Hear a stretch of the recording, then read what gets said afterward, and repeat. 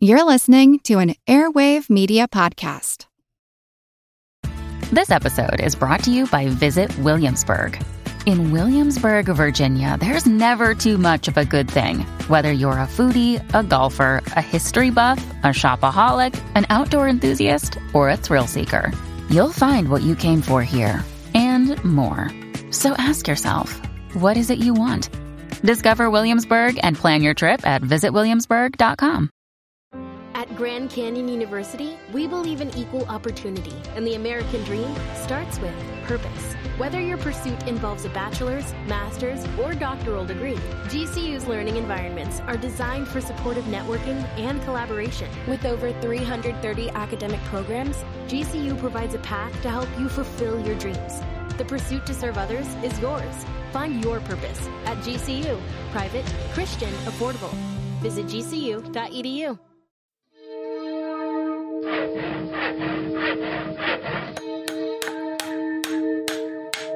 Monster House presents. Monster Talk can be supported by listeners like you at patreon.com/Monster Talk or by leaving positive reviews on iTunes and other podcasting sites. Learn more at monstertalk.org/support. Thanks to all of you who are supporting us in this way. We are humbled and grateful and hope that we always live up to or exceed your expectations. It's the kind of house they don't build anymore. A relic of a time when the world wasn't in such a hurry, when there was still time for a little charm and elegance. It has stood empty for a long while, and at the price, it is a bargain. For a growing young family, it is almost too good to be true. What do you think? I love it. James Brolin, Margot Kidder, Rod Steiger in the Amityville Horror.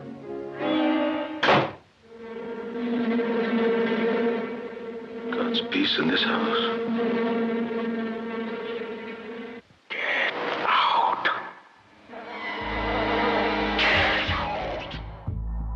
It's actually quite unlike anything we've ever seen before. A giant, hairy creature, part ape, part man. In Loch Ness, a 24-mile-long bottomless lake in the Highlands of Scotland. It's a creature known as the Loch Ness Monster.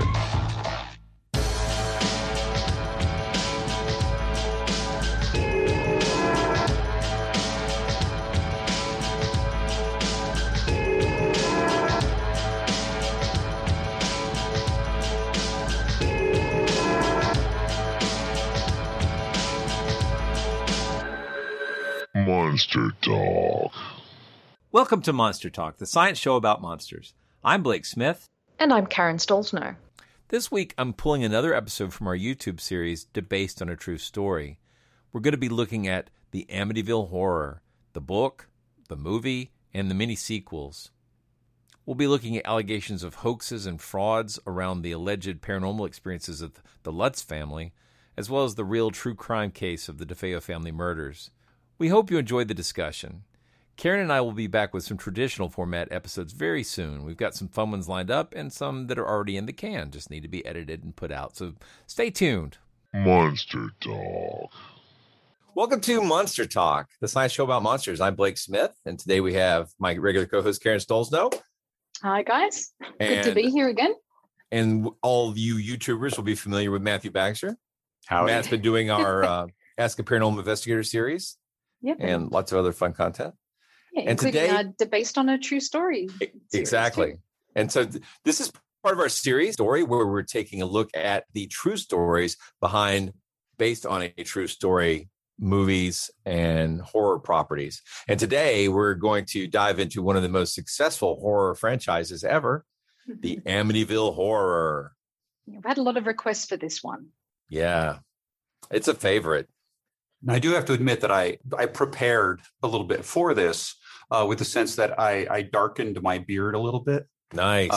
Yeah, just because, I wanted to be able to say, do something like this and go, why is it so damn cold in this house?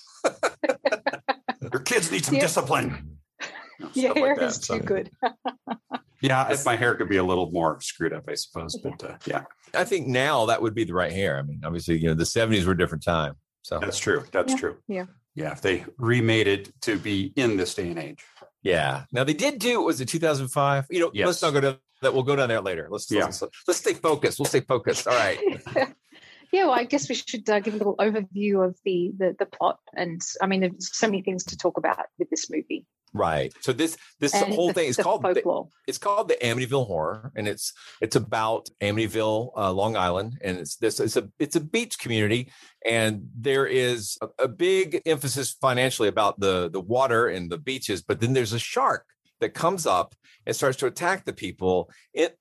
That's not quite right, is it? Did you notice though? Did you notice that sort of head priest was the mayor of Amity?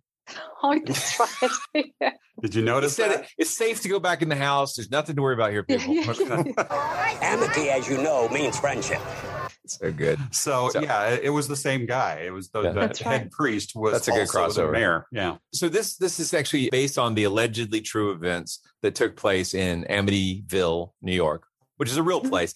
Amity in the movie Jaws that I was joking about is a made up place based on Amityville. So it's influenced a lot of other stories. That's for sure. It has. And so what happens is in 1974, I believe. Yeah, that's right. In November of 1974, there's a family living at this house called the DeFeos. And one of their children, Ronald DeFeo Jr., kills all the other members of his family. And his mother and father and 4 siblings. Right. He goes to the house shooting everybody, which is pretty horrific. And this is a very serious, real crime. And then a little more than a year later, the Lutz family is able to purchase the home at a discount because of its murder history. And they move into the house. And then things happen. And then 28 days later, they flee. And so actually, in the movie, it's 18 days. Well, that's a compressed timeline because we don't have time for 28 days later. That would be stupid. Who could wait 28 days later? That would be dumb. No, that would never work in a movie. Yeah, there would never be a movie. 28 days later. That's it's really interesting because to prepare for this, I reread the novel and did a bunch of research on sort of the fact side of it.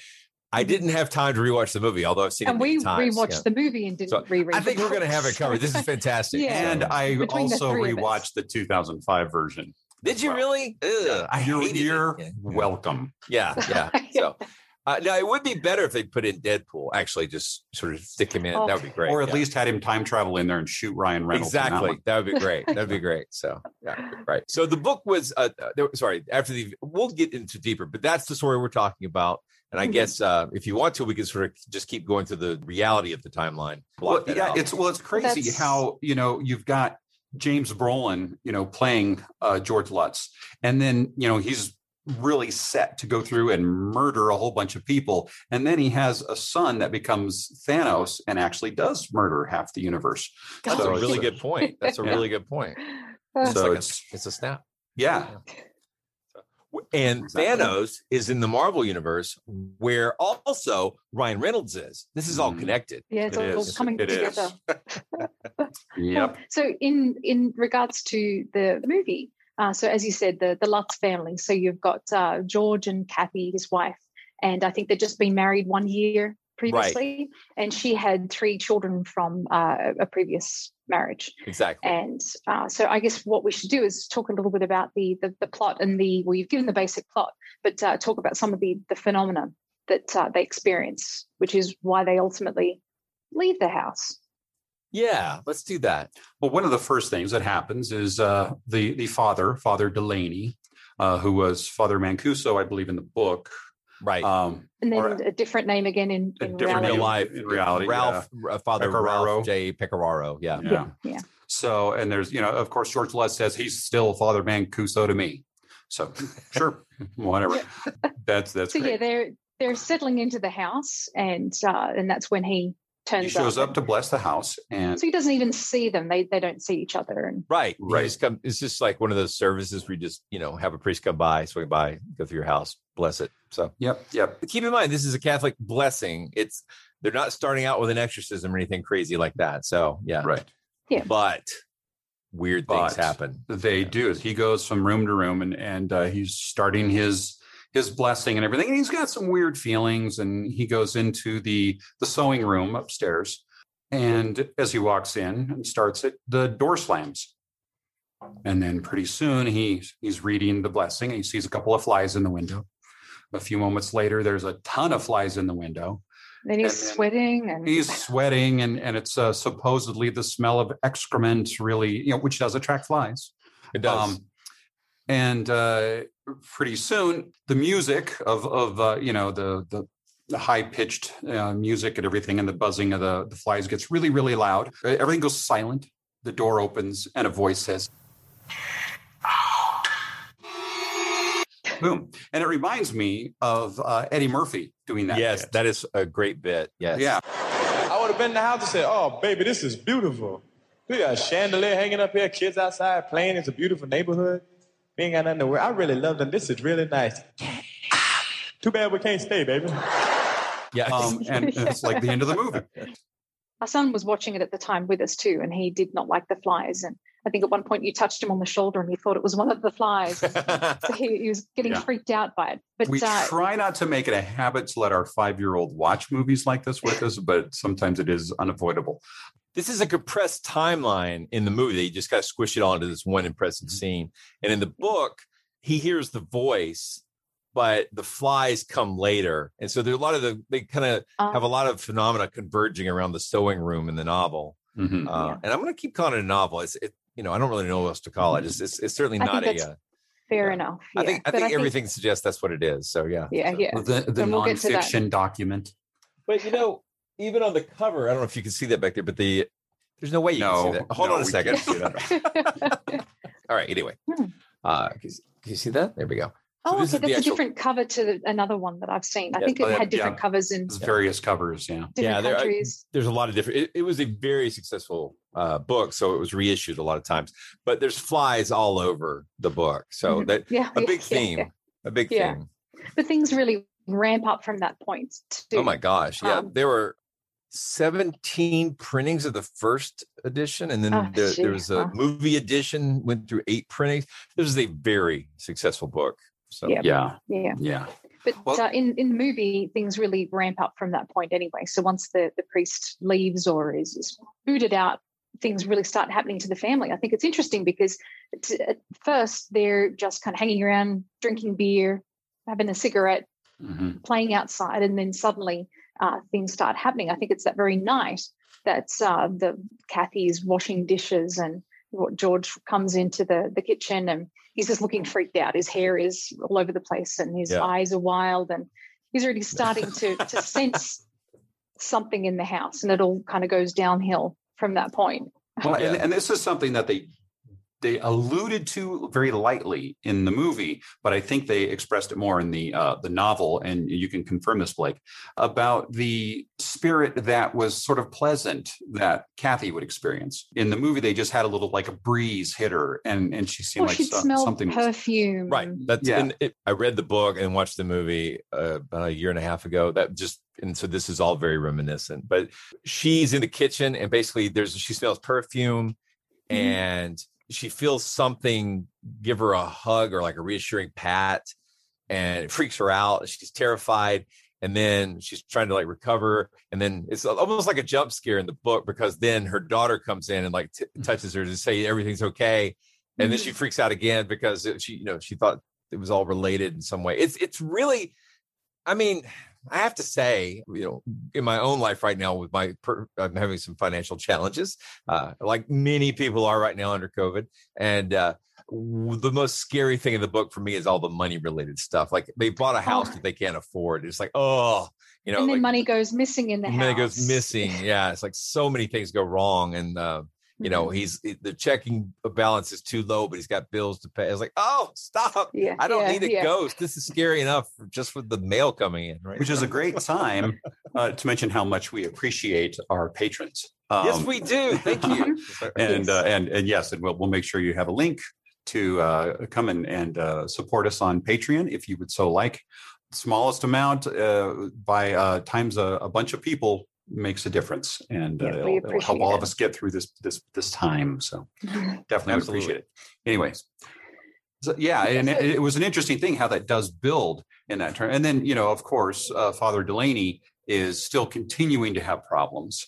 He starts developing these burns on his hands, and but all throughout, he's trying to contact the family and to warn them that he sensed something and of his experience. And he tries to phone them, and that they're just getting static and can't hear him. And so that theme is running throughout the entire movie, that he's trying to contact them or they're trying to contact him, and that something's always preventing them from communicating. At what time in history did hitting the thing on the phone to hang it up multiple times improve the connection? In movies. It was on the Not this one, though. Andy Griffith show. It was like, Sarah, get me Mount Pilot. Right. Now, maybe that would be to connect to the actual operator at that time. But in the 70s, tick, tick, tick, tick, tick is going to hang you. It's just going to hang up the phone. Yeah. I don't understand why he didn't just text them. That's really not made clear in the book. It was email. Yeah. Shouldn't be a problem. But no, you're right. That whole theme of he knows something's wrong and he's trying to get them help, and just thing after thing keeps blocking him, and his health blocks him. He's got all these different issues going on, and it's a significant thing in the novel. It's a significant thing in the movie, and literally none of that would happen today. I mean, it's like just right. And, I mean, the spirits were really taking advantage of the fact that technology was so bad. Exactly, because now. Just text you before you close on the house. Stay out. No, I'm laughing right now because it's so much more efficient now. Hauntings. Like I'm laughing because right as you started talking, because we were talking about bad technology and that wouldn't happen today, you froze. You were like, now. And it was perfect timing. But we should say too that in the movie that they're taken through the house, and I think it's only afterwards that they're told about what had occurred in the house. So it was after they'd fallen in love with the house that then they were told about it. And I think they just kind of blew it off and didn't think anything of it, which is, I think, mirrored in the book, isn't it, too? Yes. In the book, they're pretty quickly aware. Like, they know before they close, and they're like, yeah, we can live with that. I mean, you're talking about getting a house for more than half off. And in the movie they said, a house doesn't have memories. That's right. So. Yeah. All right. Fine. It's a nice house. I mean, it's I guess called a Dutch colonial house, and it's got those really iconic windows, and it's and they keep. I mean, throughout the movie, they keep cutting to the front of the house, and it's very pareidolia like. You can see a face that looks like eyes and a nose, and certainly the coloring of the house too. It's they're playing on the pareidolia. Yeah, he's got part of the reason they were able to afford the house, in theory, was that he had a boat house that he had to rent a boat house for his boat, or a boat mooring place, and so he was able to stop having to pay that monthly fee. So having a house on the water was going to make it a little cheaper. Plus, the house had in addition to the basement and everything else, it had a heated pool, which I imagine would have been great. But of course, it had all the mod cons for a house from that time. Yeah, it was pretty fancy. Yeah, the DeFeos had actually improved it quite a bit. So he owned a car dealership, and was doing pretty well. Seems like that was a bit of a cover, but we can talk about Ronnie as well. Yeah. But I think we should kind of talk about the phenomena which starts occurring in the house. And we had the nun show up. And I think that was Kathy's. It's Kathy's sister, aunt. Right. Aunt. Right. It's Kathy's aunt and sister. She wanted none of it. So she had actually retired from being a nun, or quit being a nun, and had gone on and had like 3 kids. George says in the book, I never got around to asking her why she quit being a nun. So like, that's not, that it's just like, well, surely someone had time to find out. Anyway, it's a strange line. So. But so she's a former nun. Yeah, she visits in the movie anyway, and I think she's brought some flowers or something, and she can't even bear to stay. She, I think, gives Kathy a hug, and then feels like she's about to start vomiting, and she's sweating as well. So similar to what the priest was experiencing, and then she just bolts out of the house and gets enough in away. Her car, leaves and has to pull over and vomits.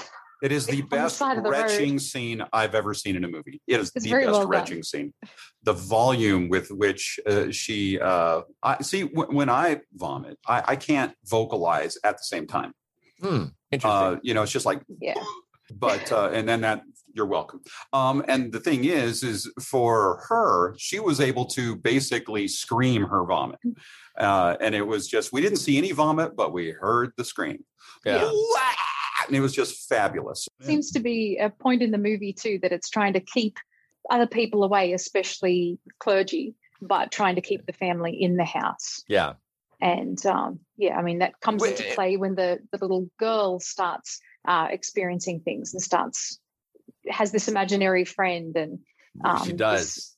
This friend starts talking to her, and and that's the confusing thing, because the friend is Jodie, the pig, but then at other times she's portrayed as a little girl, maybe another little girl that had died in the house and had befriended this girl, and starts saying to her things like, you'll always live in this house, you'll always be here. And Jodie seems to really take a liking to the little girl, but I think likes the mother as well, but hates the stepfather and hates the rest of the family, and is and hates the babysitter as well. Mm-hmm. Babysitter had it coming. Yeah, so I don't know if that's in the book or not. The babysitter saying how she's locked in the room and locked overnight. in the closet. Yeah, locked in the closet. Dang it, I don't remember. Everything's kind of blurring together now. So it there's so much with this case. Yeah, everything does blur. I was going to say that I'm seeing a lot of. So when we think about the impact of horror on the paranormal, and I do mean it in that direction. I think the horror movies in particular, have an impact on how people think about the paranormal, how people experience the paranormal. Sure. We've talked a lot about how that The Exorcist and Rosemary's Baby really kicked off a big resurgence in sort of diabolical themed horror. Right. And this movie did too, but compared to The Exorcist, I think it feels like Catholicism comes across as being kind of underpowered here. Like their solution is to flee. They don't having the priest start off with a blessing literally does nothing but make things worse. And I think, like in The Exorcist too, the Catholic Church is coming across as skeptical, because in The Exorcist they're skeptical before they perform an exorcism, and in the church as a whole, here, right? There's the hierarchy, right? So this priest is experiencing all of these things. I mean, he eventually goes blind. He's just tormented by whatever it is in this house. And when he tries to talk to some senior members of the clergy about this, they just poo-poo the whole idea and just tell him that he needs to go on holiday. And there's a lot of poo-poo in this movie. And a lot of blood coming out of the walls. Yeah, I was going to say, like the next thing that happens after the nun visit is that's when they start having the toilet the black goo. Yeah, so it looks like Texas tea or oil to me. It does look like oil. Yeah, they just call it. You can't really tell in the movie, but it's supposed to be like horribly foul smelling. And then they open up the windows and they try to clean it out. And then the parents. Oh man, I in the novel, there's a whole bunch of the parents get mad and beat the kids. It's like wow, this would not play well today, right? And there's shades of that too in the movie as well, where he, I think George got angry a number of times, and Kathy just said something completely innocuous, and he just slapped her. And And I think that it apparently happened to the DeFeos too. It was said that a number of times the father just felt angry for no reason and just slapped the wife around. So it seems like there's this running theme throughout reality and throughout the movie that whatever was in the house was making people violent and angry. Yeah, that is a running theme in there. Yeah. I guess, and we talked a little bit about money problems. In addition to George's money problems, Kathy's brother is getting married. And he's got to pay the caterer $1,500, and he's got the money in an envelope in his coat, and they're talking. He's counting it repeatedly. Yeah, and then they go to actually pay it, and then the money's just gone. The envelope's gone, and it's very frightening to me to think about, because this is $1,500. But I was looking at it now that would be like losing $7,000 or more than $7,000 today. Yeah. It's a substantial thing. But it really seems like whatever is in the house. I mean, sometimes it seems like it's more poltergeist activity. and other times it seems like it's a real presence in the house that can do things like steal money, and sometimes it's a pair of demonic eyes, and so there's just a kind of lot of crossover with the different manifestations of whatever this thing is. Yeah, and when you talk about the stages of possession, for example, which is what Ronnie DeFeo Jr. was claiming, is that there was, pretty much a possession going on by the end of it. You can see it kind of, in the house. One of the stages is oppression, and there's definitely oppression going on as it's leading to George's sort of possession. And you can just see it more and more as he descends into madness. Big thing we should talk about is him waking up every morning at 3:15 a.m. Yeah. And he's lying in bed, and invariably his wife is asleep, and he's just bing. And usually getting up for one reason or another. But I think it's interesting in that early on, he wakes up at 3:15 and goes downstairs and hears some kind of awful noise outside, and it turns out to be a cat with flashing eyes. Yeah. And I think it's interesting that later on we see eyes that are very similar to that, but it turns out to be the pig or the little girl. Jody, the flying pig. Yeah. Yeah. So, I think the way they show it in the movie is interesting. So like Jody, the child, the daughter, Missy, talks about having this friend, Jody, that nobody else can see.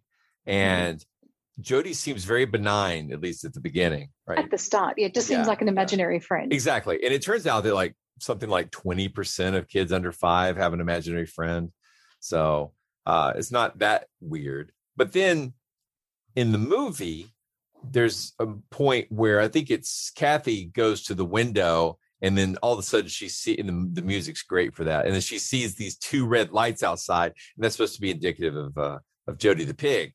Mm-hmm. But they're upstairs, so it's not just that there's a pig outside the window; it's that there's a flying red-eyed pig, and that's really one of the scariest kinds of pigs. Yes, I think the pig was in the room, Pegasus. And when the mother came in unexpectedly, the little girl said, "Oh, you scared Jody," and she's out Jody's the window floating now. outside waiting. Yeah. But in the book, it's George is outside, and he looks up in the window and sees the pig inside the daughter's room looking out the window. And that happened in the movie too. Yeah, and it's one of the more stunning special effects moments of the movie. Basically, they show a short video clip of a small pig blown up to the size of the entire window. Yeah, with it's bad really lighting, a bad effect. Yeah, looking or uncanny. It depends on how you look at it. I mean, like, when I was a kid, it was horrifying. As an adult, I'm like, did you guys even try?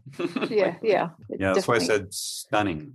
Now, as a person who grew up in the South, and my grandfather raised hogs, and they can be quite terrifying. I mean, like in cinema, hog-headed people or pigs dressed as people always freaked me out. Even in Time Bandits, when the Supreme Being turned some of the people into pigs, very disturbing. We were hearing about nuclear hogs recently, weren't we? And was it in Japan where they'd had nuclear attacks and how they were drinking the water and affected by that? Yeah, so, really, nuclear hogs. Pigs. Yeah, I mean, you could get the bacon to glow and stuff. Yeah, nice, pretty awesome. Yeah, but we've got a lot to talk about when it comes to the folklore and also the true story behind all of this as well. Talking about pigs and pig's blood, which is obviously what you're going to end up with if you're trying to get bacon. We got to talk about the Red Room.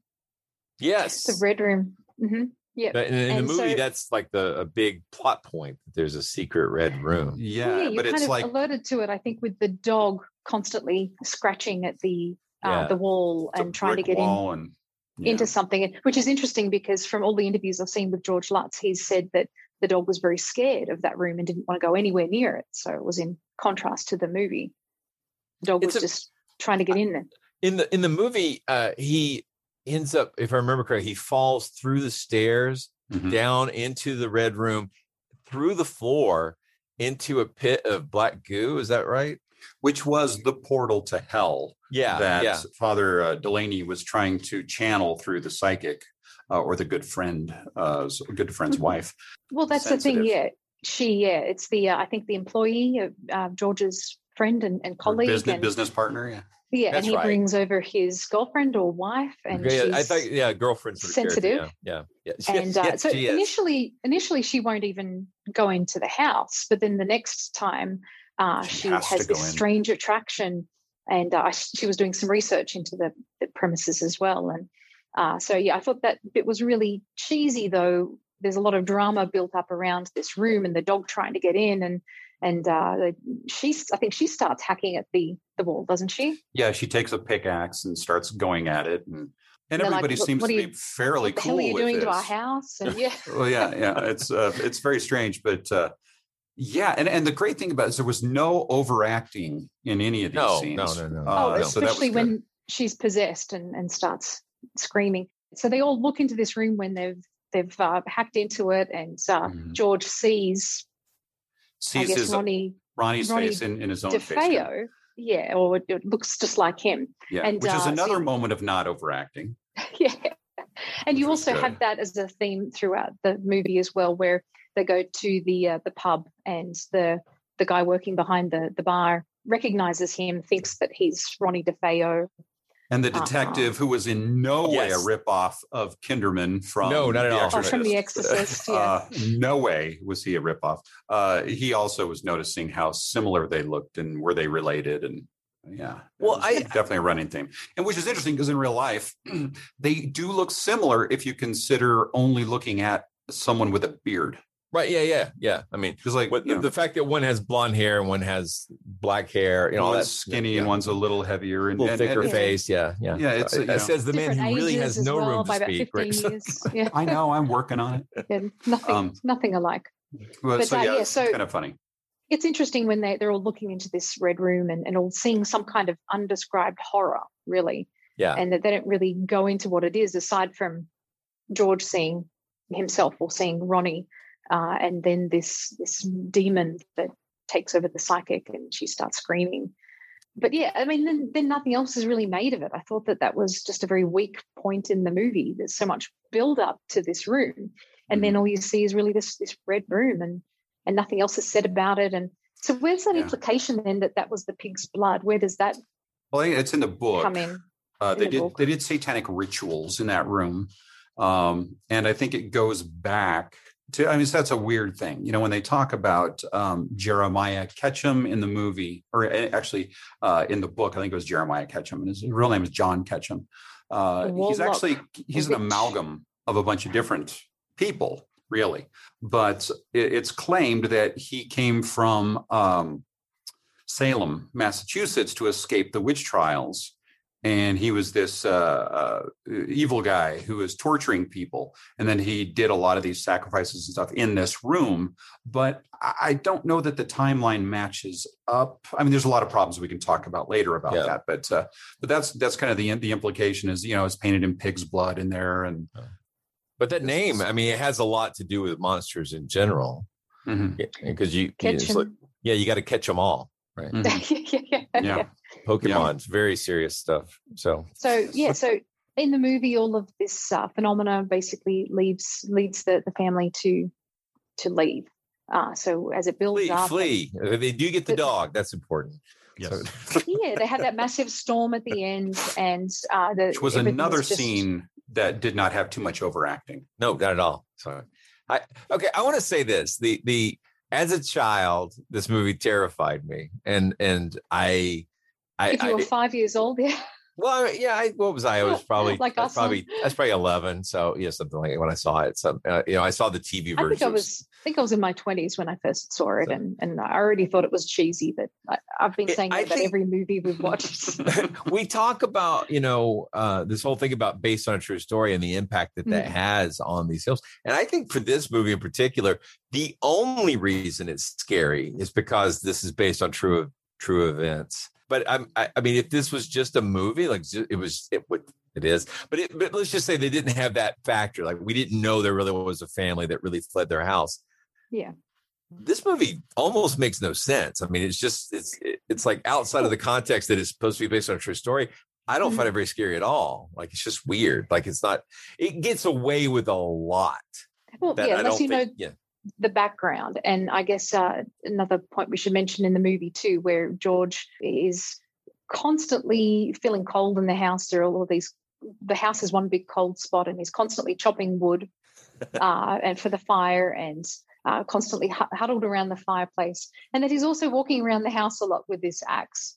And that Kathy starts having these nightmares that he's killed her daughter, or that he's killed the boys, and that he, I think, is having visions himself of this kind of drive building up for him to emulate Ronnie DeFeo and do what he did. So that's the sense you're getting anyway, that it's building up to that point where he's going to wake up one morning at 3:15 a.m. and go murder his wife and kids.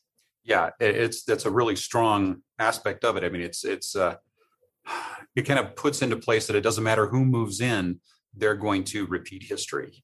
It's that's the whole. That's how house is going to. The demon is collecting souls. Yeah, and that was a big thing. Is about the demon that was there was collecting souls and had a bunch. That's why one of them was actually a good spirit, and Kathy was experiencing this good older woman spirit coming through and trying to comfort her. But then it would always be this kind of like, oh no, he's coming, kind of feeling. Foreboding. Yeah, that foreboding. And it's there. I think the most frightening collections in this thing is probably the debt collection stuff. That's the money aspect is definitely the most realistic. But of the horror. One thing that I find interesting is like there's a very successful ghost story about a man being affected by the place where he's living and how it's slowly tearing him apart and making him a danger to his family. And that's The Shining. And The Shining comes out in January of 1977. And the Amityville Horror comes out in September of 1977. I'm just wondering, like, is there any possibility Anson read The Shining? Yeah, like did that impact? I don't know when he turned in his manuscript, but I mean, there's so many themes that are similar. I mean, clearly some crossover. Yeah. I mean, I love The Shining, and it's a great work of horror fiction. It doesn't purport to be real, but I mean, it follows a lot of the same story beats of moving in and then suddenly finding yourself, with the sort of demonic oppression, it really is, and fleeing at the end. I don't know. Yeah. Yeah. So they flee and I think moved to California, and that's the end of it, I guess, in terms of the movie. But I think now we should move to talking about the folklore and, well, I guess what's purported to be the true story anyway by the Lutzes. And I think we should talk about that now, get straight into. Well, I wanted to really quickly list off the sequels, remakes, and ripoffs. Oh yeah, for sure. Yeah. I mean, that gives us an idea of why this is. I mean, this movie, I know it's a work of fiction. I mean, I know it's not real, but good Lord, it's influential from a financial perspective. I mean, so many books and movies based on this is crazy. I just said it's so popular. Yeah, it really is. And the thing is the word Amityville is a town. You can't copyright it. Yeah. So anybody can use Amityville because it's become synonymous with horror. So that's people are able to bleed off of that all they want, and it's an interesting phenomenon to watch. But so we've got the Amityville Horror. We've got Amityville 2, The Possession, which was consulted. The Warrens consulted on that one. They had a big part in that. So I don't know if you've seen it, but I have a bit to say about that one when we get going. Well, yeah. So who are the Warrens? Oh no, I mean I know who they are. So Ed and Lorraine. Ed and Lorraine Warren. And I guess they were demonologists, psychics. From I think they practice a whole bunch of different paranormal claims and things. And we'll be talking about them further because they are the inspiration for the Conjuring series, Annabelle, lots of other things. Done Haunting in Connecticut. Damage. Yeah, they've done a lot of damage. Exactly. Their footprints roughly equivalent to Godzilla's as far as the yes, or a giant pig in the snow. Or a giant pig. So we've got Amityville 2, The Possession. We've got Amityville 3D. We got Amityville 4, The Evil Escapes. We've got the Amityville Curse. We got Amityville, It's About Time. We've got Amityville, A New Generation. We've got Amityville Dollhouse. I loved that one. Amityville Horror Remake in 2005 with Ryan Reynolds. We've got the Amityville Haunting. We've got Amityville Asylum, Amityville Death House, Amityville Playhouse, Amityville No Escape, apparently. Wow. Amityville Vanishing Point, Amityville Legacy, Amityville Terror, Amityville Prison, and the prison windows have the scary Amityville house windows with that shape. Bars. With bars on them. It's beautiful. Amityville The Awakening, Amityville Murders, the Amityville Harvest, and I am positive I am missing several in that list. But there was as many as we could come up with, but in one sitting. But there's even more than that. So it's huge. And that does not cover documentaries. Mm-hmm. Just so we know, because and shows like this as well. I mean, everyone's still talking about this decades on. Exactly. Now, so. Interesting thing let's talk about the book really quickly. George Lutz says the book is true while the movie is Hollywood. Now, some of the things, and the interesting thing is he also said he never met Jay Anson. Right. He also said that in other accounts he says he has. So. He says he has. So there's a lot of discrepancy there. But I think there was like 45 hours worth of audio tapes. Interviews, and that the book was written on the basis of that. Right. That's by the way, that's a lot of cassette tapes. Even if you use the 90-minute ones, that's a lot of cassettes. So. Yeah, that's rough to have to listen to that. Now, the thing is one of the things that happened in the book that didn't happen in the movies was levitation. And that was, I think, the last night, according to Lutz. That was the last night that they were there. That was one of the things that forced them out of the house, was that he woke up and saw his wife levitating. Or then I think he spoke about there was a time where the two of them levitated. Well, that was, he was on an episode of Art Bell, Coast to Coast with Art Bell. And he talked about... one of the last ones before he retired. Right. Art Bell, that is, not right. He was just tired. He wasn't retired. So anyway, the interesting thing is he talks about how terrifying this levitation was when Kathy did it in the house. But then years later when or it might have been even, I'm not sure what the timeline is, but they're in California and the two of them are levitating. And they found it to be a very pleasant experience of the two of them just levitating around the room. And we were joking it was like couples massage or something. Yeah. Couples levitating. Why is that a terrifying paranormal event where something bigger and stronger than you that you can't see is lifting you up and moving you around a room? Why is that suddenly like, playtime? I don't understand that. But hey, they've been through a lot. They have. I can't. Don't underestimate how soothing it is to get a couple $100,000 in a check. True. So it can really put a different light on a lot of your experiences. So. Yes. Mm-hmm. So there was levitation in the book and not in the movie. There was also old age Kathy. There was a short little sort of reference to it in the movie. Yeah, where, like her hands and looked bad in her face looked bad for a second, but that really wasn't. And don't look at me, and that was kind of like the end of that. But supposedly in the book that lasted a lot longer. Yeah, and. It was like a physical expression of the oppression that they were going through, right? So suddenly she was like 90, which ironically she never made it to, and that's it's interesting thing that we'll have to talk about is that almost everybody involved with this book at this point, except for Ronnie DeFeo Jr., is dead. Isn't that weird? I mean, everybody dies. Yeah. Right. But it's been a long time, but we've kind of. But DeFeo, we're losing witnesses. We're losing witnesses very quickly on this. Now, the next thing is I believe they said in the book that they all slept face down except for George.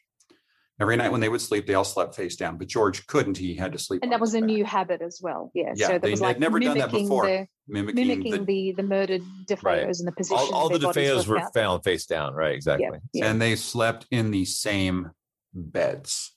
That's the really weird thing. So we've heard that the Lutzes said that they purchased the entire estate. They purchased furniture. They purchased a bunch of the furniture. I imagine that they would have had to have got new mattresses since those would have had bullets holes in them and blood all over the place. Well, but then they do say new mattresses. Yeah. But then they've also said in previous interviews that this was a year after the murders had taken place and that the place was empty. there was nothing there anymore, and there was no indicator or sign that anything had taken place there. Yeah, the book definitely says that. Well, they actually, now that I think about it, the book says that the furniture had been kept in storage and that they bought it because they were still trying to settle the property. Yeah. So I think it's really strange because, it was actually settling 2 properties, not 1, but 2. So both Kathy and George, before they got married, they owned houses each. Houses. And this is where it all gets tricky too, because it seems like they owned their houses, and I think each house was worth $40,000.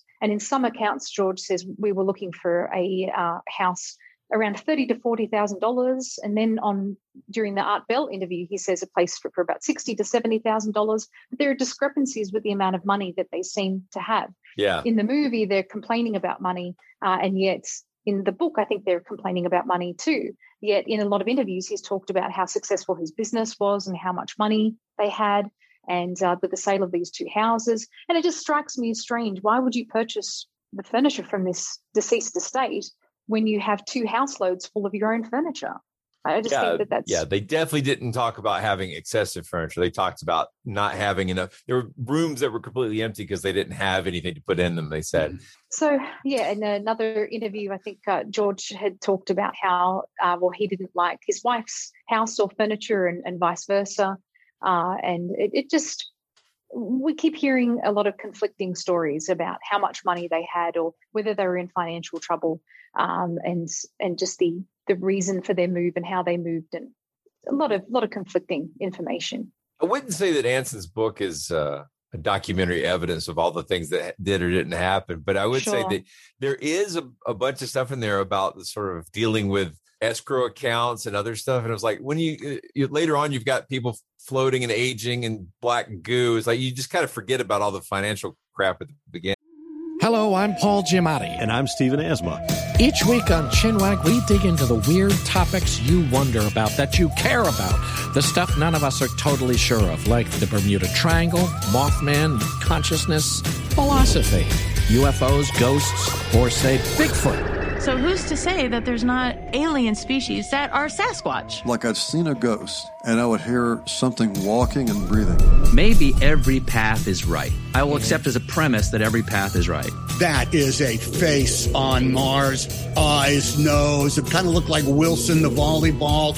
Some people enjoy the waves or whatever crashing, and I enjoy listening to a quantum physics audiobook. I do think there are many things in the world that we just don't understand and probably won't understand. That's our whole show. So join us every Wednesday on all major podcast platforms and find us on Instagram, TikTok, and Twitter at ChinwagPod and Wagon. We've got a podcast recommendation I think will be really fun and or useful for Monster Talk listeners. I Know Dino, the Big Dinosaur Podcast. Studying dinosaurs can teach us about the prehistoric world, but also the world of today. For example, migration patterns of dinosaur lineages can tell us about the Earth's changing continents. Climate models of dinosaur ecosystems help us understand global warming. Studying dinosaur diets can help show the link between plant and animal evolution. Talk about paleo.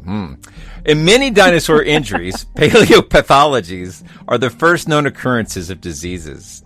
A new episode of I Know Dino comes out every week with new dinosaur discoveries you won't hear about anywhere else. You can find I Know Dino on Apple Podcasts, Spotify, or wherever you get your podcasts.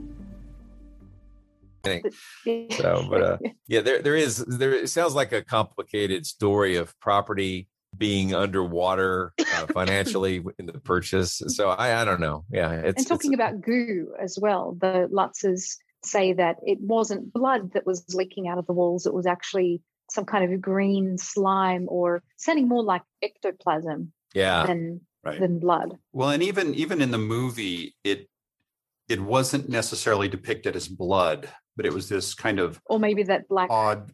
Yeah, but it just came out of the walls, and in the book, I believe it, or in George's reality, it came out of a couple of keyholes, just a tiny bit that they would clean up, and then it would be back and things like that. But whatever it was, it spurred the whole thing of when you talk about a house being haunted and say, "Oh my God, the walls were bleeding." You know, that came from this. So that was the implication that we all got, is that the walls were bleeding because it kind of looked like blood coming down, just that black liquid. But to hear George Lutz talk about his experiences, it certainly sounds a lot more mundane, the things that were happening. And on a day-to-day basis, it really seems like they were just taking it in their stride. He talked about this slime appearing, and Kathy would just clean it up. And blame it on the kids. So, and as you said, talking about the levitation, that it was fun at points. So, and the kids getting his hand smashed in the window was another strange thing. And then they rushed him to the hospital, and they said his hand was flattened by that window coming down. Yeah. And spoiler alert, by the way, if you haven't seen the movie, this kid gets his hand smashed. And they went to the hospital, and nothing was wrong. The hand was fine. And it's the kid was screaming his head off during the whole thing. And George says that's 100% true. That happened. So here to me, here's the rough part. We've got all these contradictions. There's a ton of them. And like I said, with everybody passing away because of the passage of time, we're really getting to a point of we're never going to know for sure. We're never going to know exactly what was going on, because even on the skeptical side of it, we've got conflicting stories. It's just everything is conflicting. So what we have is a book and a movie that impacted so many of us growing up, seeing this. And it really was terrifying. It was horrifying. And here we are now, as adults going, well, it's kind of cheesy, but still, I'm still impacted by it because of growing up with it.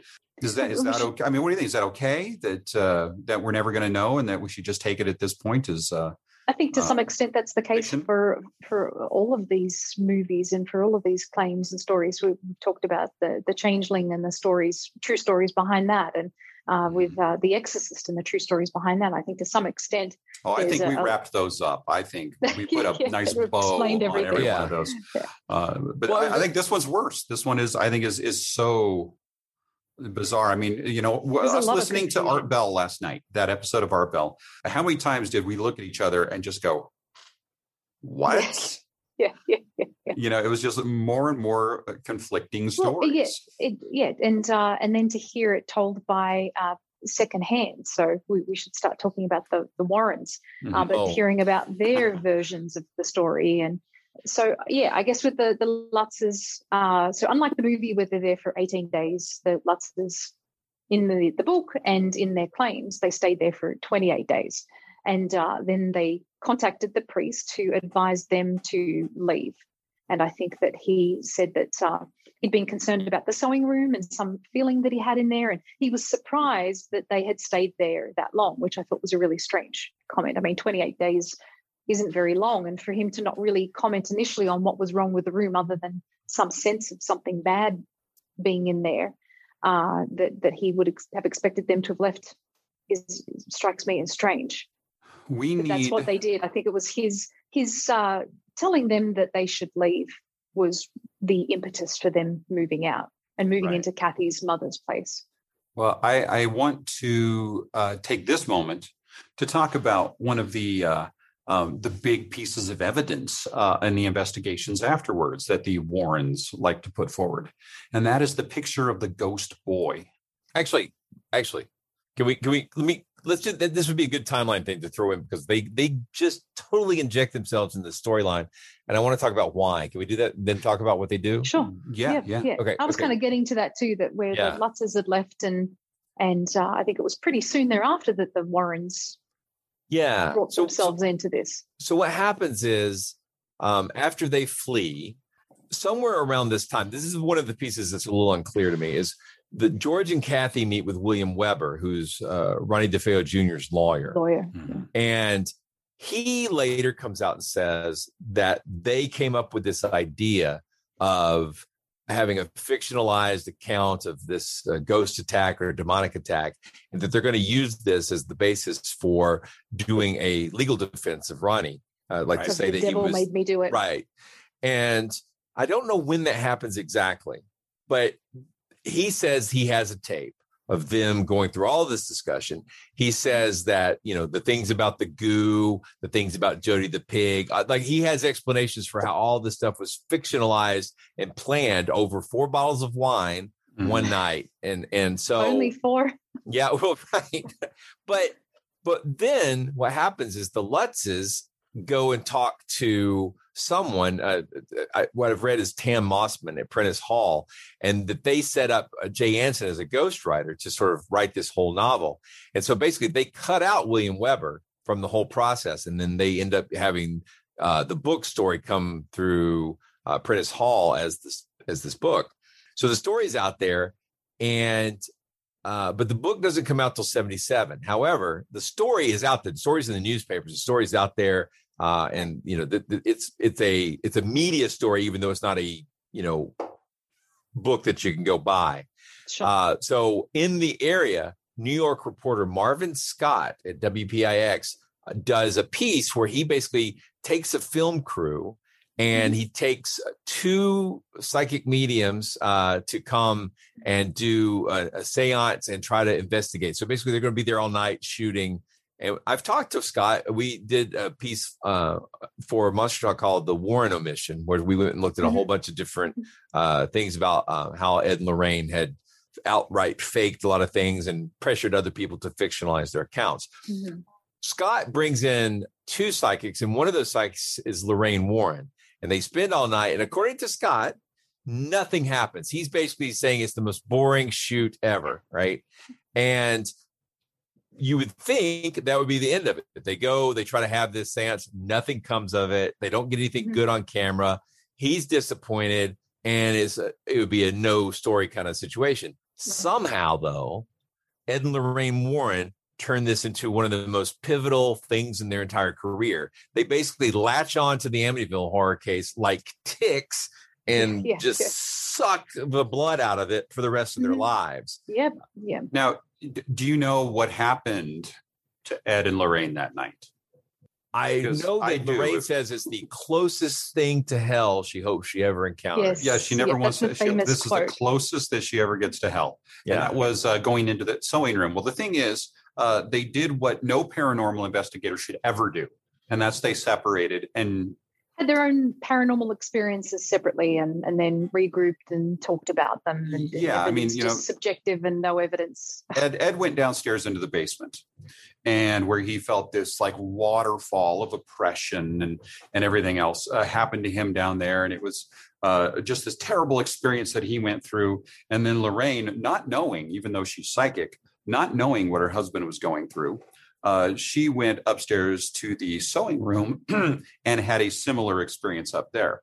And it was very dramatic, very huge. And they were 100% positive that place was haunted from that moment. And then we have the most haunted place they'd ever been to. Yes. I mean, it was worse than Amityville. But we've heard that before. Yeah, too. I've actually been told that several times. Oh, this place I'm investigating, it's worse than Amityville, man. And I hope he doesn't realize I'm doing an impression of him if he watches this. Anyway, the thing is we should show this photo that they're putting forth. Very famous photo. And then I also want to mention something that when I got to work with Ed, and I say that like, when I got to work with Ed, that I overheard him saying to the house owners of the place we were investigating, that I think is very important to know and understand his perspective. But so I'm going to share my screen here for a moment.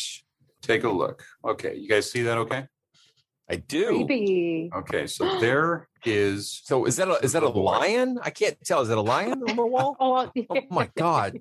So. And there's actually, that's funny because there's actually an episode of Ask a Paranormal Investigator when I actually talk about a photo of a lion on a wall. That's right. Yep. Yeah. That was presented. Well, you must take a lot of pride in that. Ghost yes, exactly. And I'm not lying. Yeah. So you can see his glowing eyes. So it's a little ghost of a boy, and it's probably, I can't remember his name. Unfortunately, I think we've got it written down here. It's we'll say John. Pazuzu. The youngest DeFeo. Yeah, talking about the little boy now, I do want to point out something really quickly. One of the big things is that his eyes are glowing. Yeah, I do want to mention. Yeah, he's demonic. I do want to mention that obviously the sort of the banister there is also demonic because it's reflecting the flash from the camera as well. But if you look at the child a little closer, he is wearing glasses. Yeah, that's what I always thought. Yeah. Yeah. And that's no disputing. He is wearing glasses. It's so clear when you see that picture, and there is a bit of footage too where they kind of pan in and out, and you can see that he's wearing spectacles, and the lights reflecting off those. Lights reflecting right off him. Yeah, it's a strange story, though, right? I mean, why this picture doesn't come out during that investigation? It comes out later. Like, why is there this time gap? And where's the rest of the roll? Like, I mean, I've got this amazing footage of this one shot from a roll of film. Where's the rest of it? Nothing before, nothing after. I've seen a few of the and there was others. no one else in the house. Yeah, well, they were there. They just weren't in that area. And that's the thing is during this whole thing, security was really bad. And they had the neighborhood kids snooping in to check out what was going on all the time. And they were having to shoo everybody away constantly. That is not the ghost of the youngest DeFeo. That is a neighborhood kid that came in. And they also were trying to say that it was one of the other investigators. The skeptics are saying that it's another one of the investigators that, was wearing glasses and a plaid shirt. Mm-hmm. That's a kid. You can look at that and see that is a little boy. There's no pareidolia there. That is a little boy. That's not an adult that just happened to look like a kid in that shot.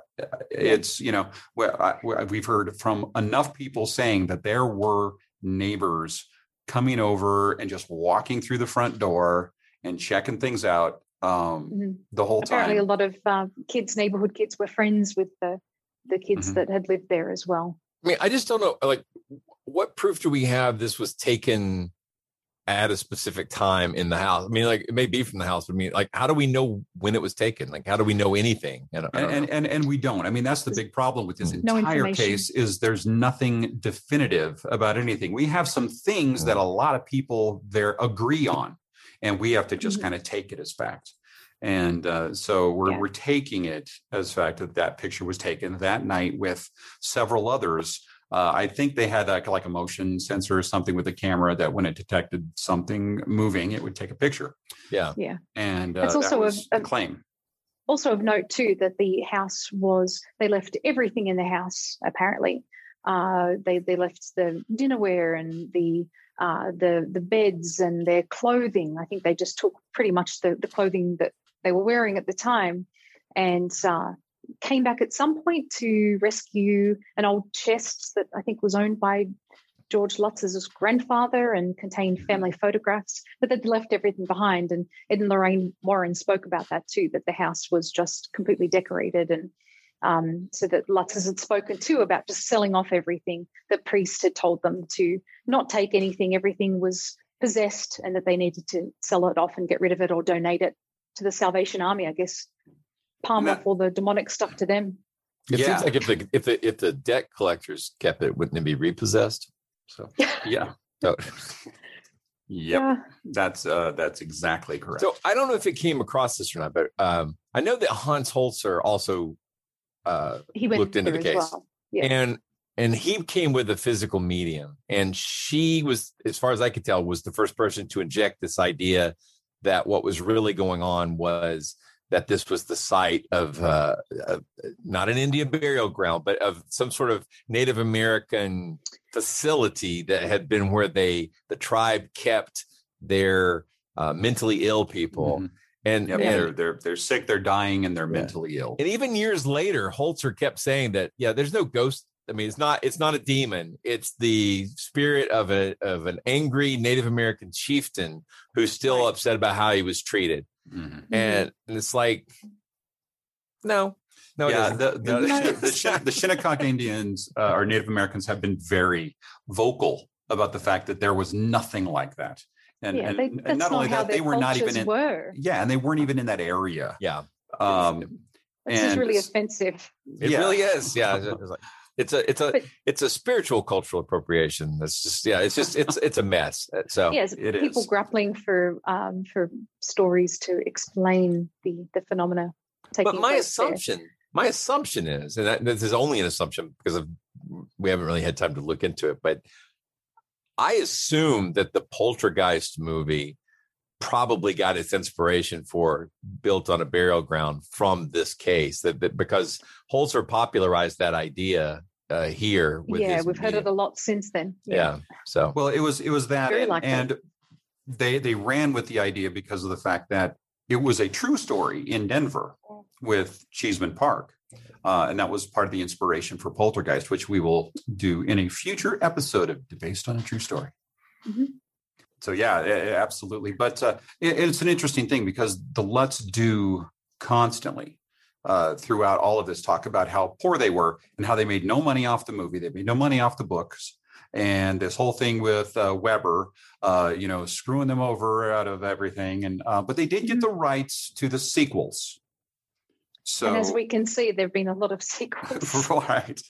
It's been some interesting things there. But the funny thing is they talk about how they lost $400,000 and this and that. And they're talking about how terrible it was for them. Everything they owned, they left it all behind.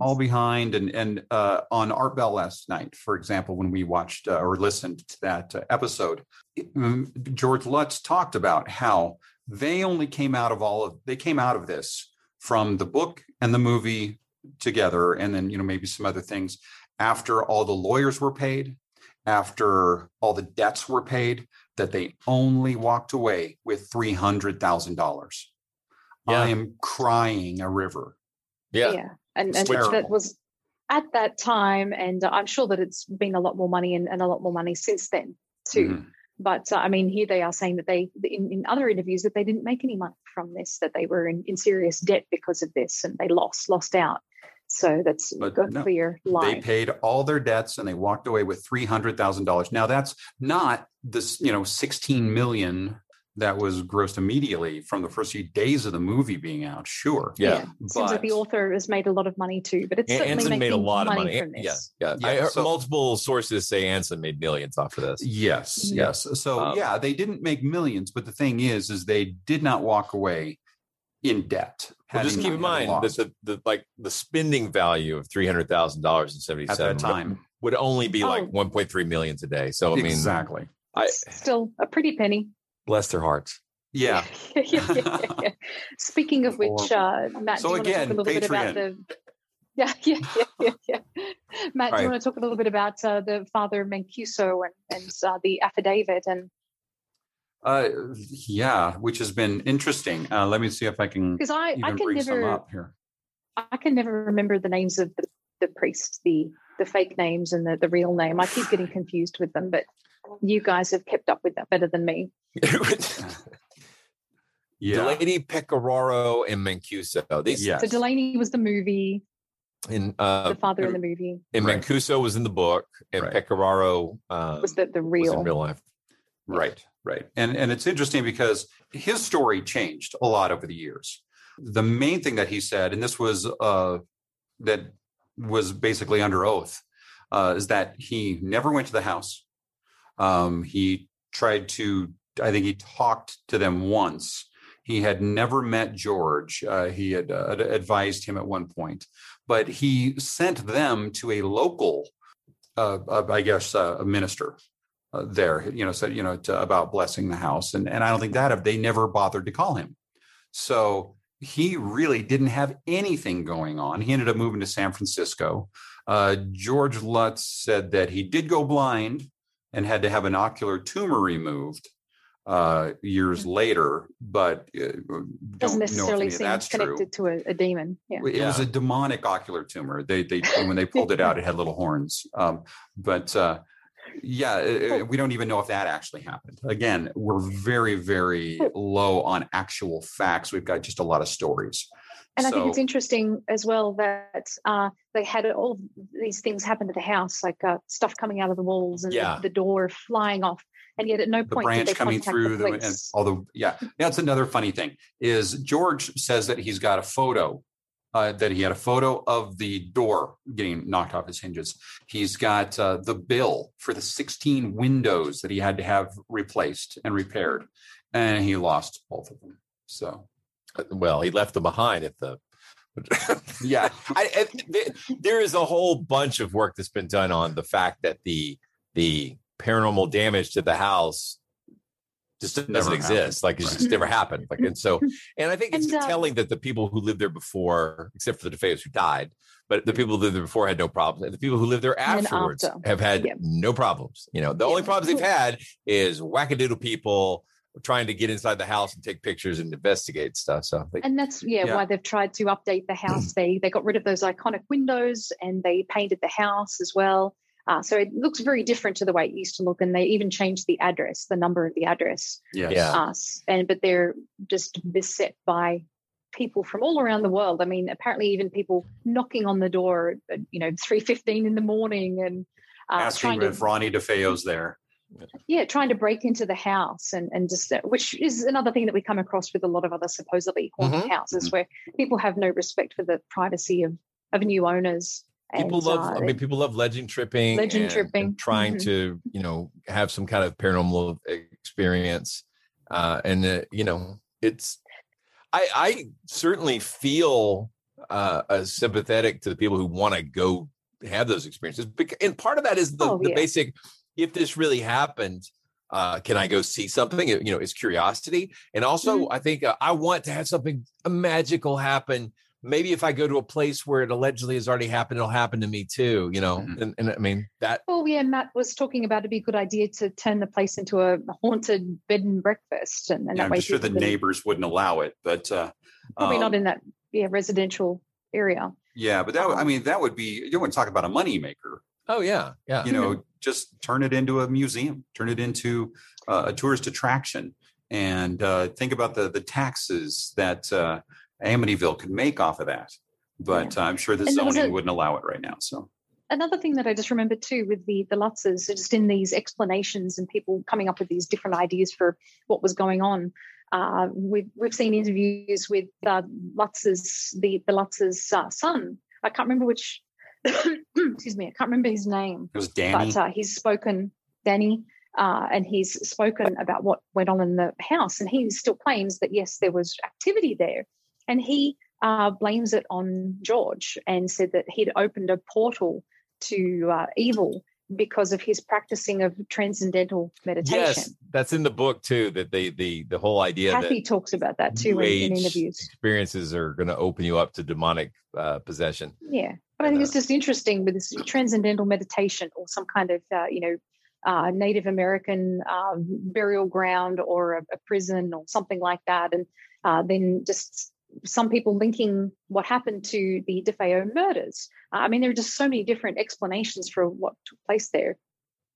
Yeah, and the polygraph tests are not convincing. Especially with what we know today. We know how easily polygraphs can be faked.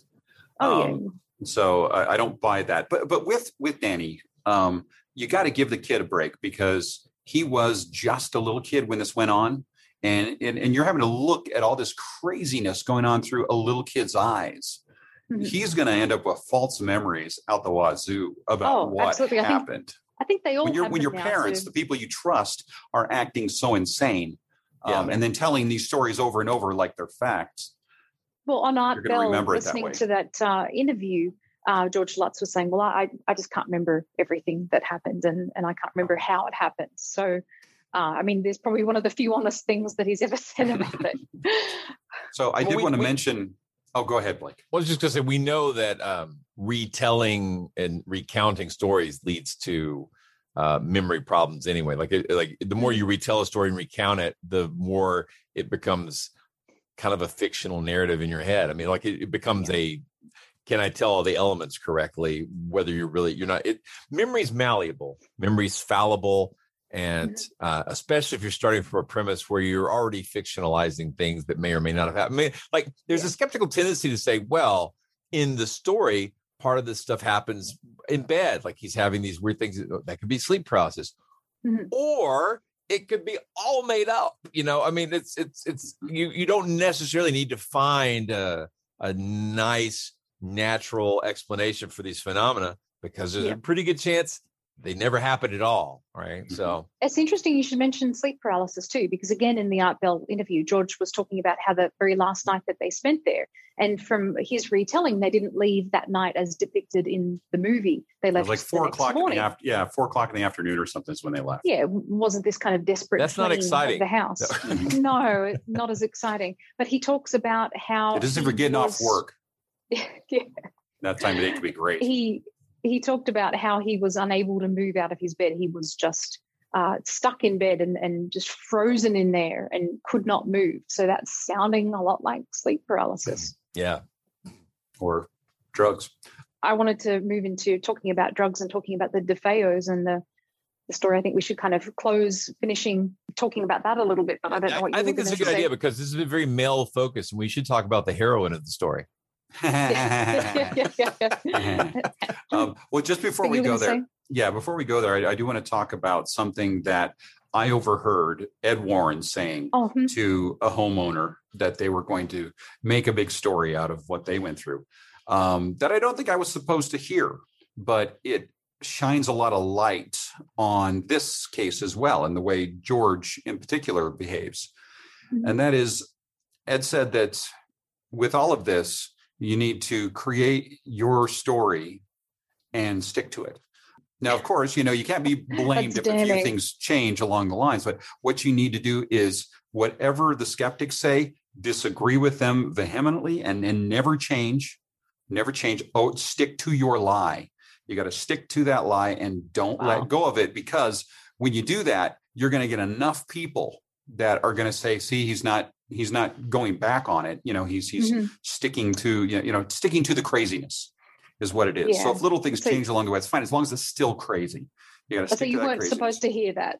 No. And because I'm trying to think of what he gave a couple of examples about it. It's like, and make sure that you disagree with a few things that are crazy. It's like, oh, well, it was said in the movie that this plausibility. Happened. It never happened that way. This is how it really happened. But you stick to that lie. It was goo. Right, exactly. You stick to that lie, and that's the way you get enough people to believe you. Like Art Bell was like, oh, I never doubted this story. You get enough people to stick with that, you're going to create enough of a tidal wave, and that will bring you money. And that was, Ed's sage advice. And when you watch, Ed sticks to that story. He sticks to that way of operating, and George does too. And me overhearing that, tells me a lot about what I think actually happened with this story. And I'm pretty sure it was sitting down with William Weber trying to come up with a good defense for Ronald DeFeo. Yeah. And I do think that's how it happened. I mean, the bottom line is we will never know, and that's okay too. But speaking of Ronald DeFeo, one of the other theories that I know we wanted to talk about is that he's not the one someone else worked with him. That he didn't commit all the murders. We watched an excellent documentary. It was called Shattered Hopes. So outside the front of the house, there was a little sign saying High Hopes. And that was, I think, something that the father had put that out there. Well, that was the original name of the house. Name of the house, yeah. Oh, okay. I thought he'd put that out there when they'd moved there, just to talk about, how he wanted the family to have a positive future and all of that. And so there's some interesting stuff that I think went place with him, because I think they were a Catholic family, and it appears that they had connections to the mob as well. And so even though they ran this was a car dealership, that they were actually involved with the mob, and so it seemed like they had a lot of money. It was a bit of a front for some organized crime, is what the story is. Yeah, and I think that he'd complained. So this is the father had complained about some activity in the house or some negativity in the house, and that he'd positioned Catholic statues around the yard and in the house, and that he'd had priests come to bless the house too, and that he'd even had, I think, a remote blessing of the house from the Archbishop of Canterbury, which is strange. But it seems like they were quite a superstitious family to begin with as well. But it seems like with all the money that they had, there was alcoholism, there was drug addiction too. I think Ronnie DeFeo Jr., what known as Butch, he was a heroin addict. Mm-hmm. That's what I heard. It must have been. that was pretty difficult he to took be some weaned off that drugs. in prison. Yeah. And I think so. The daughter, the eldest daughter, Dawn, she was, I think, she was a pothead, and I think she was taking. Hey! Let's don't start throwing drugs. stones. Not that there's anything wrong with it. No. But yeah, it seems like there was a lot of abuse and discord in the family. They were a very troubled family. I like that word. With everything that was going on. Yeah. Although, the in some of the documentaries that I watched, they interviewed people who had grown up around the house, like been friends with the DeFeos. And, you never know when you're a kid growing up with other kids, like unless you see overt, symptoms of child abuse or violence or whatever, you don't really know. But a lot of the, people seem to say that things seemed fine at the DeFeo house. Clearly something was wrong, at least with Ronald Jr. He clearly something wasn't right there, but otherwise, it's really hard to say, for sure what was going on. But it didn't sound like, and again, if there were numerous complaints and police cases, that might be something we could find in the records, like the public records about that. But I think that if there had not been any ghost story, we'd probably still be hearing about the DeFeo case from a true crime story, because it's a brutal and shocking crime.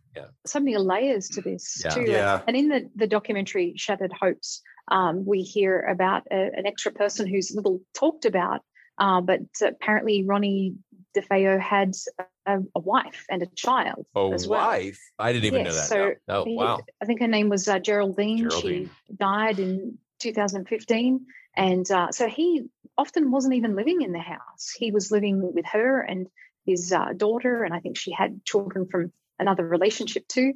And so he was kind of living between the two houses, and the father kept dragging him back into the house and forcing him to stay there. So it's just, we the more we dig into this story, the more we're finding loose ends and just more information, and it's just so conflicting and confusing. And I think the supernatural side of it just clouds the waters, like it muddies the waters. And I think it makes it harder to kind of get to the root. And I don't know if it matters, but it does, was his father ghost child? It's like, what do you guys mean?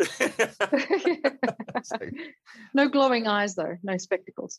Anyway, it's a sad, tragic story, even without the supernatural elements, and so it really is. And we often talk about with the episode that we did with your friend Stacey, talking about serial killers and how we don't talk about the victims. We end up talking about Ted Bundy and all of the criminals. Right.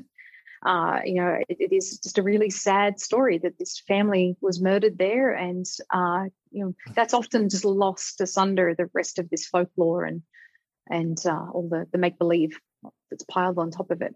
So remember, we did an episode with James Randi where we talked about his time doing radio show, right? Yeah. So after Long John Nebel changed stations, Randy did radio for a while, and he continued to be involved in radio for a while. And at one point during this Amityville stuff, according to Randy, he had the opportunity to do a radio special where he was going to go on site to the Amityville house, and he's going to record with a medium. That person's, and he's going to be the skeptic, and the medium's going to be the medium. It's a very, Scully Mulder kind of situation. And they go, they take a taxi and they go, and they're going to record, and they get out, and the medium just immediately drops to the ground. Like, oh my God.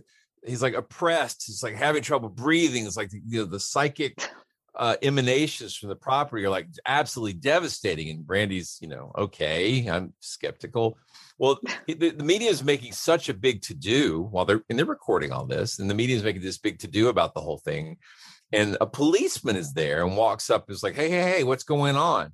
And Randy has to explain, we're doing a radio show about the DeFeo murders and the Amityville case. And he's like, oh, well, that's 2 blocks down. Wow. You're in the wrong place. the medium has to recompose, right? So yeah, it's a good story. And something took place there as well. Yeah, right. So it's a rough maybe it's a contagious thing from the house. Well, that's a great story. It is. And I'd heard Randy tell the story multiple times with a few variations, but basically the same story. And when I had a chance to talk to him at one of the TAMs, I said, I've heard you tell this story. And like, I've heard it, like a few details are different here and there. It's like, but is this a story that's like literally true? Or is this a story that's like figuratively true? Like a story you're demonstrating the idea. He's like, no, this really happened. If I'm messing the details up, that's my memory, but it absolutely really happened. Yep. So that's brutal. That's fantastic. And I think it's interesting too, that they did change the address. So I don't know if we want to talk about the specific address here and the number that they've changed it to, but I wonder if it had anything to do with that. Pretty well known. It's not like we're doxing them. Yeah. Everybody kind of knows 412. And it was 112 Ocean Avenue. 112, sorry. And then now it's 666 Demon Portal Street. Is that right? Yeah. So that's correct. Now to get back to the DeFeos, one of the versions that's out there of this story is that Dawn had the daughter of the DeFeos had actually tried to kill the father before, pulled a knife on him. And there was a lot of hatred there as well. And I believe I think 18. She'd even initially suggested it to Ronnie and said, we should kill them. I think there was she was fed up with the dysfunctional nature of the family and the fact that the father was always violent and always. So I think they initially wanted to kill him because he was beating up their mother. So how it got to that extent, I just don't know. We'll never know. Well, I think it's fair to say that whatever was happening when Ron Jr. did the killings, it wasn't like anger at one person. He wiped out everybody. I mean, I don't know what's going on. And then this story is a little different, but basically what was told in this version is that, Dawn was very angry with the father as well. And Ronnie had come over and Dawn actually had the rifle. I believe Ronnie had a handgun, and they were, she was really taunting him. Why don't you do it? What, are you not man enough? And, there was an argument between them about it. And he was starting to lose his high a bit. So he was going to go get more heroin. And so he went out to get more heroin. And when he came back, she had killed everybody.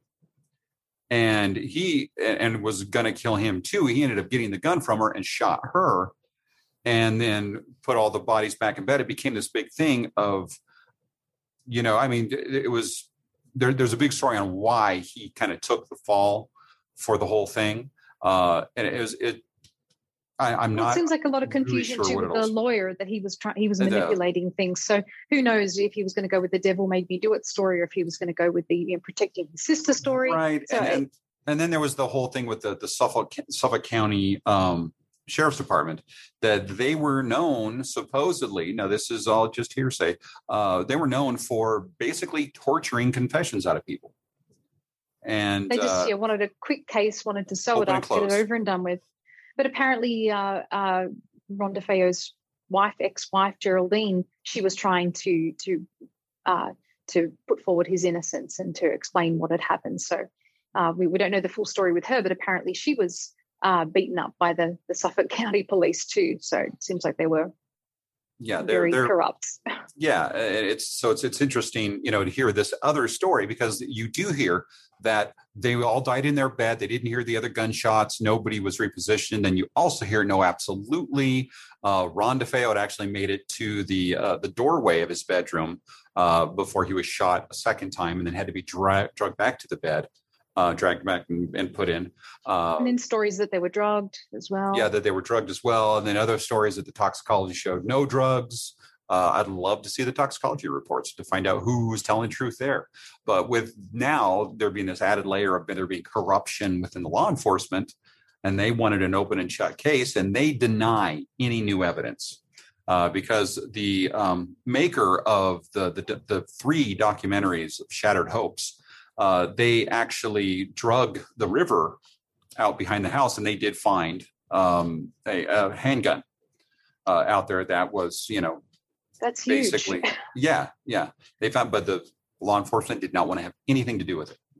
So it's hard to say who's telling the truth. Well, we're just never going to know. But it's an amazing piece of fiction. Well, I would say Ronnie knows more than we know, and that there's just more to the story that we may never know.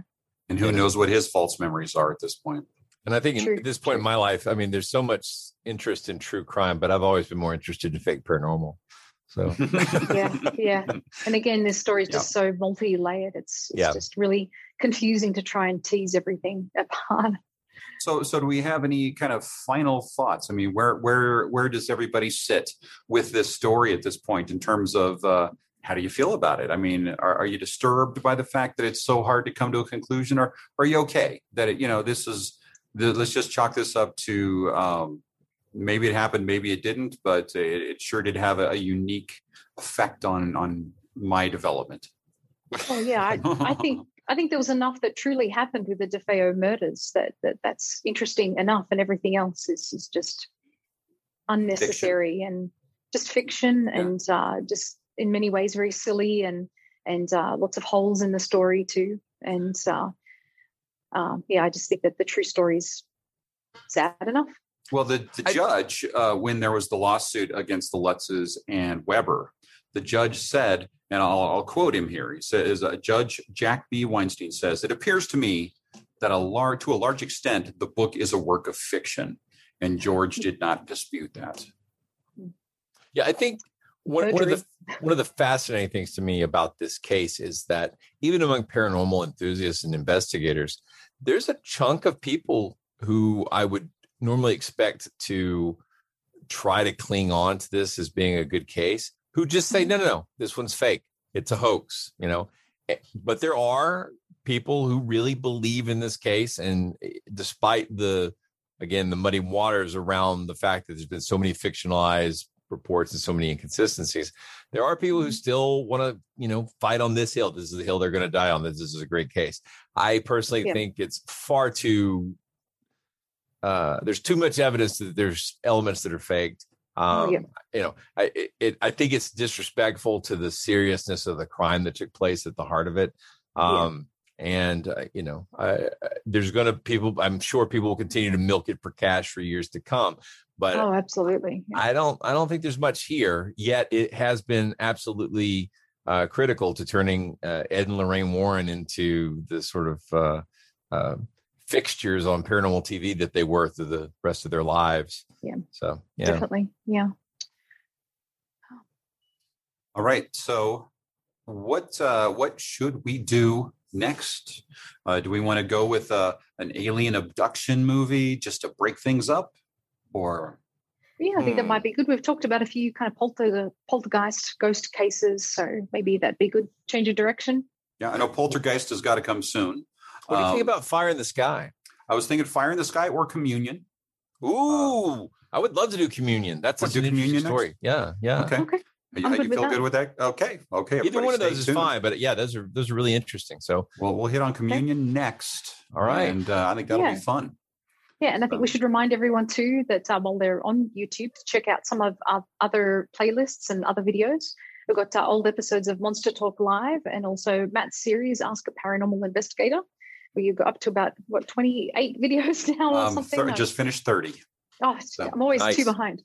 Yep. So and there are 20 of the Monster Talk Live, and there are 3 other episodes of Based on a True Story if you haven't seen those yet. So excellent, and lots more to come. And once again, we'd love you guys that want to be our patrons, and you can always buy us a cup of coffee as well to keep this engine primed. Coffee, good. Thanks for joining us. See you next time. That was fun, guys. Thanks a lot. Bye-bye. Monster Talk. You've been listening to Monster Talk, the science show about monsters. I'm Blake Smith. And I'm Karen Stolzno. You just heard an episode from our YouTube series, Based on a True Story, with a look at the Amityville Horror franchise. We hope you enjoyed it, and we'll be back with some more of our traditional format interviews very soon. We hope you've enjoyed this episode of Monster Talk. Each episode, we strive to bring you the very best in monster-related content with a focus on bringing scientific skepticism into the conversation. If you enjoy Monster Talk, we now have a variety of ways to support the show, all with convenient links at monstertalk.org/support. That's monstertalk.org/support. We have links there to our Patreon page as well as a donation button. Another great way to support the show is to buy books from our Amazon Monster Talk wish list, which directly helps us with our research. We love used books very much, so don't feel compelled to buy new ones, and we love Kindle so we can share our digital libraries with each other. And finally, without spending any money at all, you can support us by leaving a positive review at iTunes or wherever you get your podcasts. Positive reviews help keep us visible in iTunes, which is a great way to help us find new listeners. And please share our show on your favorite social media platforms. Monster Talk theme music is by Pete Stealing Monkeys. As always, thanks for listening, and thanks for being part of the Monster Talk family.